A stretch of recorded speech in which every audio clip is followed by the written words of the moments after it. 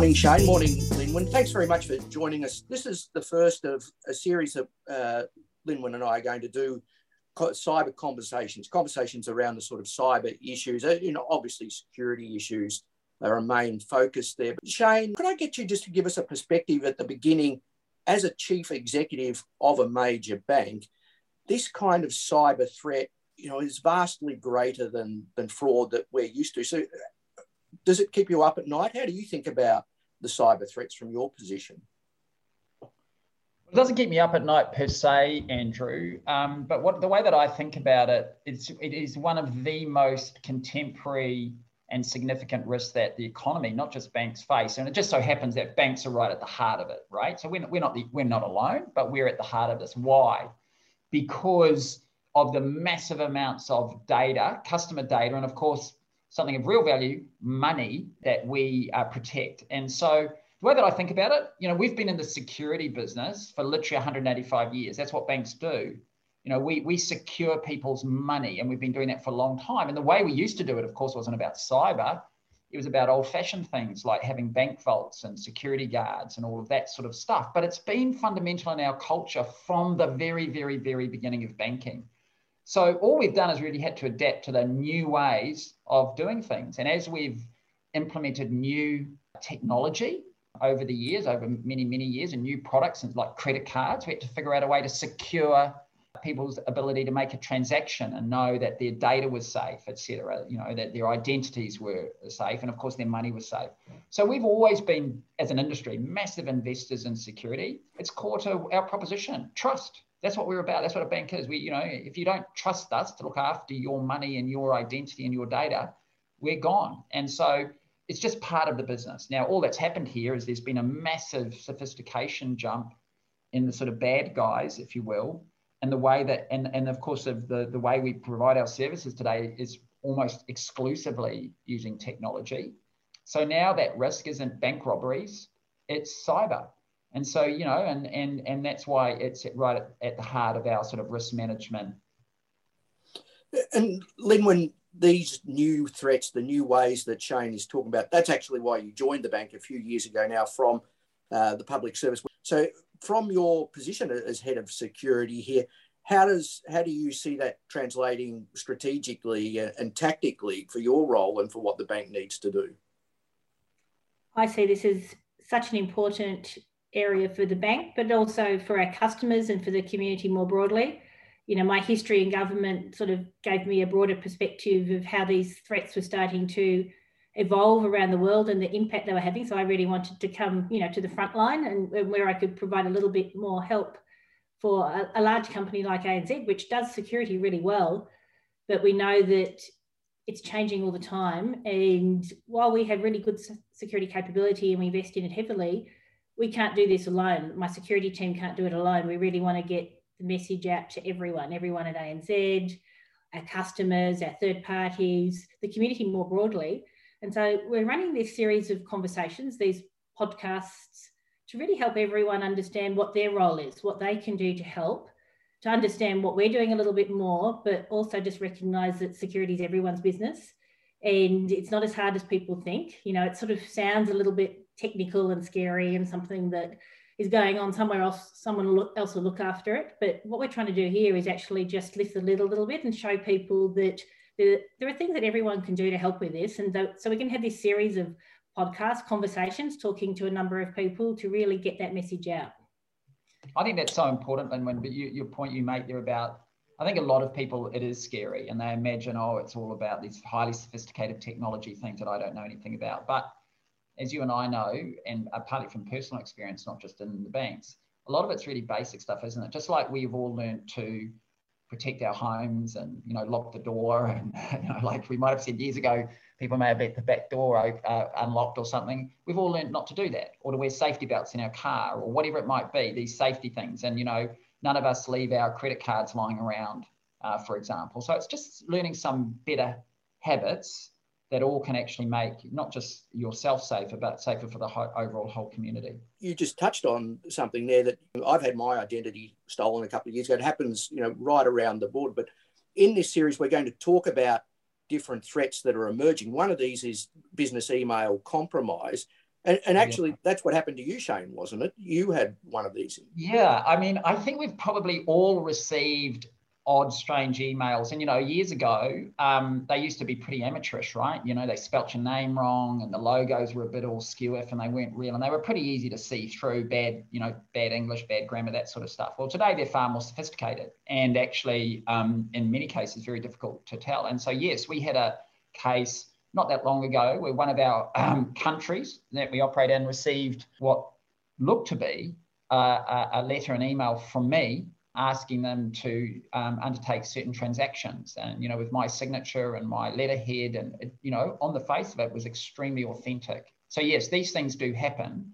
And again, to Lynwen's point, it's yes, we've got to have super high-tech, super duper stuff sitting in the back, but a lot of it's just using common sense. And hey, would Shayne really send me that letter? I should check, and using just having that cautious approach around things and asking lots of questions. Does that seem reasonable? Would that person have really asked me to do that?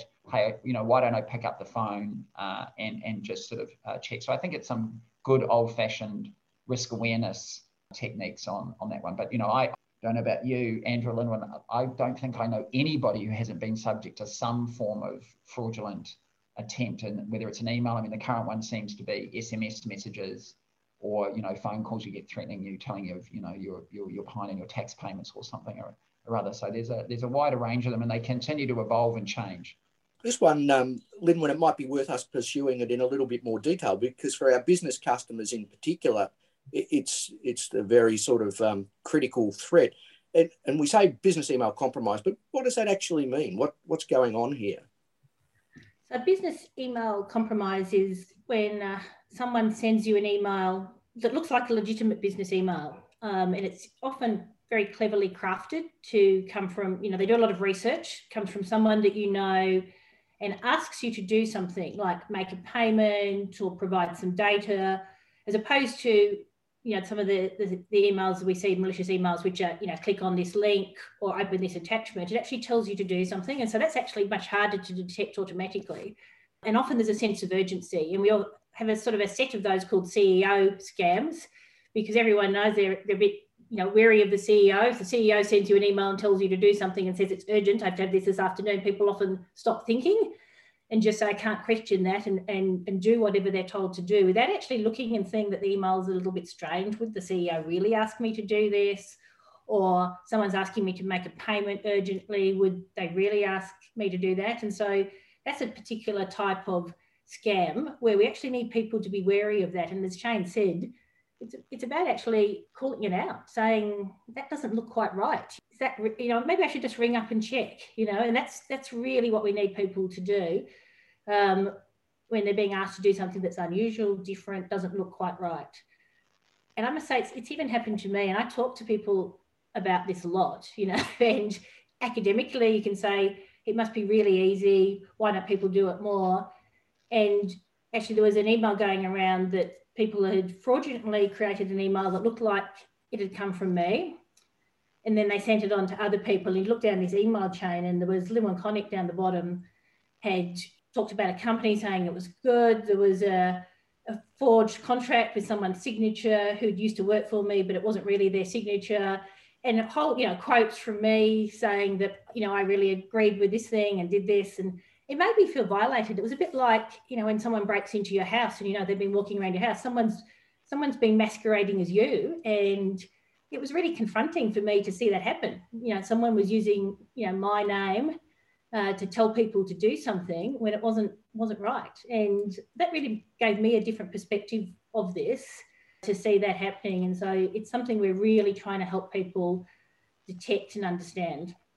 And Shayne made the point that often it's a matter of stepping back and thinking, is this right? Would the CEO do this? And just to be a sort of alert to things. But there's a more staged process we can go through to sort of look at these things, isn't there? That's right. And I mean, we do have a lot of automatic controls that detect, these sorts of messages and scam message and malicious messages and phishing messages. Currently detecting and blocking about 17 million of those every month. So there are a lot of these things, but if some of them do get through, we want to make sure that people recognise something that's suspicious. And we actually have this really simple acronym that we use just to help people remember the simple things they can do. And we call it a PACT, P-A-C-T, make a pact to do the right thing. And a couple of things we're asking people to do here is the P is for pause. Pause before you share something. Pause before, if someone rings you up and asks for your login details and password because they think there's a problem with your account, just pause. You know, who's really ringing me up? What are they doing here? Pause before you take the action in the CEO scam or the BEC business email compromise email that tells you to do something. Just pause and call it out. If it looks suspicious, you know, talk to someone, talk to your supervisor, talk to your colleagues at work, ring the person who it reportedly comes from and say, did you really send that to me? You know, there's all sorts of official channels you can report it to. So calling something out is the C in our PACT acronym, but we also ask people to activate two-factor authentication. So if for some reason you have given your password away or it's got compromised in some way, you have a second factor. That means that people can't log in as you if they get compromised. And the T in that acronym is about turning on automatic updates, because if you're running the latest version of software, you're much less likely to get these compromised emails or, you know, be subject to any sorts of other malicious activity. And Shayne, in your case, how did that one with the international network play out? Yeah, well, the country did exactly the right thing. He did pause and basically reached out to say, hey, I've received this. Is it authentic? And we were able then to quickly say, no, it's not. And then put in place a whole bunch of sort of checks and controls to try and track what had gone on here. So that person did exactly the right thing. And I think sometimes people might be a bit cautious. Oh, I don't want to bug the boss or somebody important. But, you know, and for those of you listening who are maybe the recipient of those calls, you know, we have to just thank them and say, you actually did the right thing, which is what we did in this case. You know, this person's a bit of a hero, really. Because it would have been really easy for them to just, you know, jump on and make that payment they were asked to do and said, oh, well, you know, so-and-so looked authentic and so-and-so told me to do it. So they did exactly the right thing. So in this series, we're going to talk about some more specific incidences of emerging cyber threats. But, you know, every day now we see a report around how they're growing, how there's different ones emerging. How are we staying on top of it? I just want to emphasize to people how serious this is. I mean, the reality is, I mean, there's some estimates, and you know, it's never, not everybody comes forward and tells people, hey, I was compromised and, you know, sent money, or you know, money was stolen from my account because I did something silly. So not everybody comes forward. But the last estimate that I saw through the Banking Association is that Australians lost over $800 million to sort of scams like this one. You know, where somebody asks you to send money to something or other.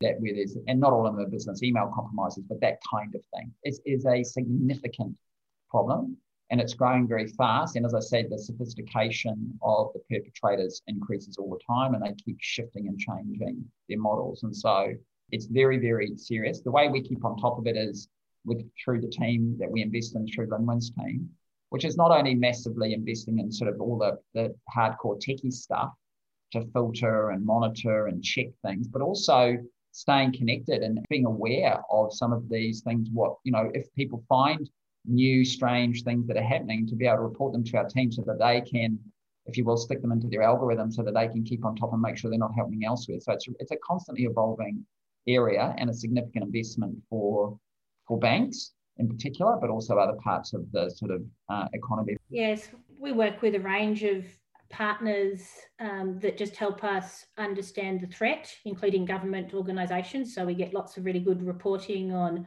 what's currently happening, so we can tune our technical responses and our controls. And we have a range of, we call it layers of controls, defence in depth, to help, you know, detect these sorts of compromises, these sorts of problems.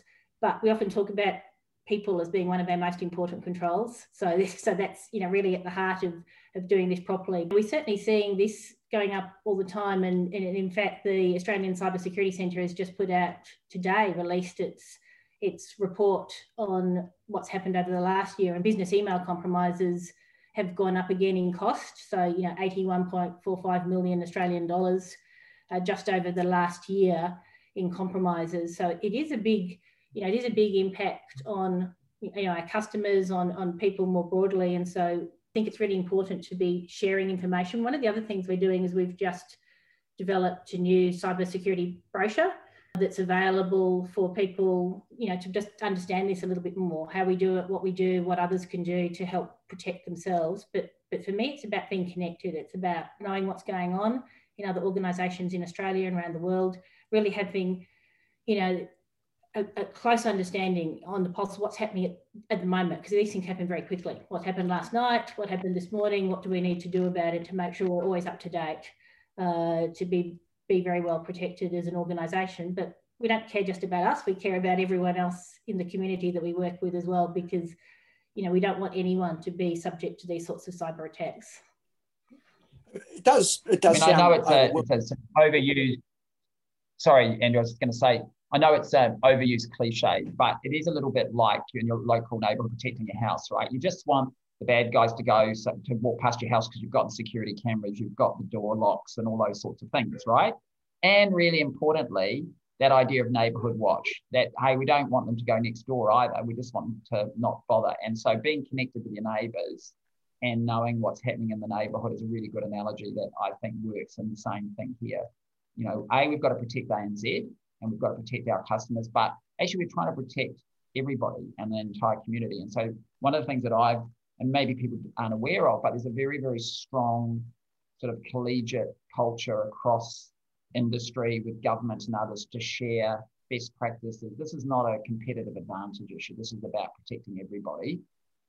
Yeah, it can seem overwhelming, that the technology and the sophistication, but listening to you two and what we do in our own training modules at the bank, a lot of it is really just common sense. The packed thing, pausing, looking.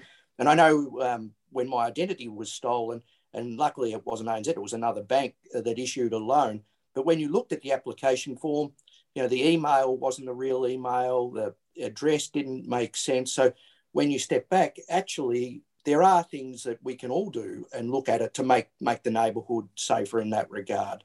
It's an attitude issue, right? We don't want people to be scared, but we need people just to be alert and just be alert and be cautious. So, and again, I think this idea, and I really like the way Lynwen put it before, it's people, you don't need to be a cybersecurity expert to do this. It is basic sort of hygiene habits here to protect yourself, asking the right questions, pausing, thinking things through, doing that little bit of due diligence. Like to your point, does that email look right? That's not Andrew's email, or that doesn't seem like a reasonable thing that Shayne would ask me to do. I'm going to go and check. And so I think it's pretty basic things, and people are our best protection right across the network here. Well, thanks again very much. And Lynwen, we'll be talking again soon later in this series, but thank you for your time today, and thanks very much, Shayne.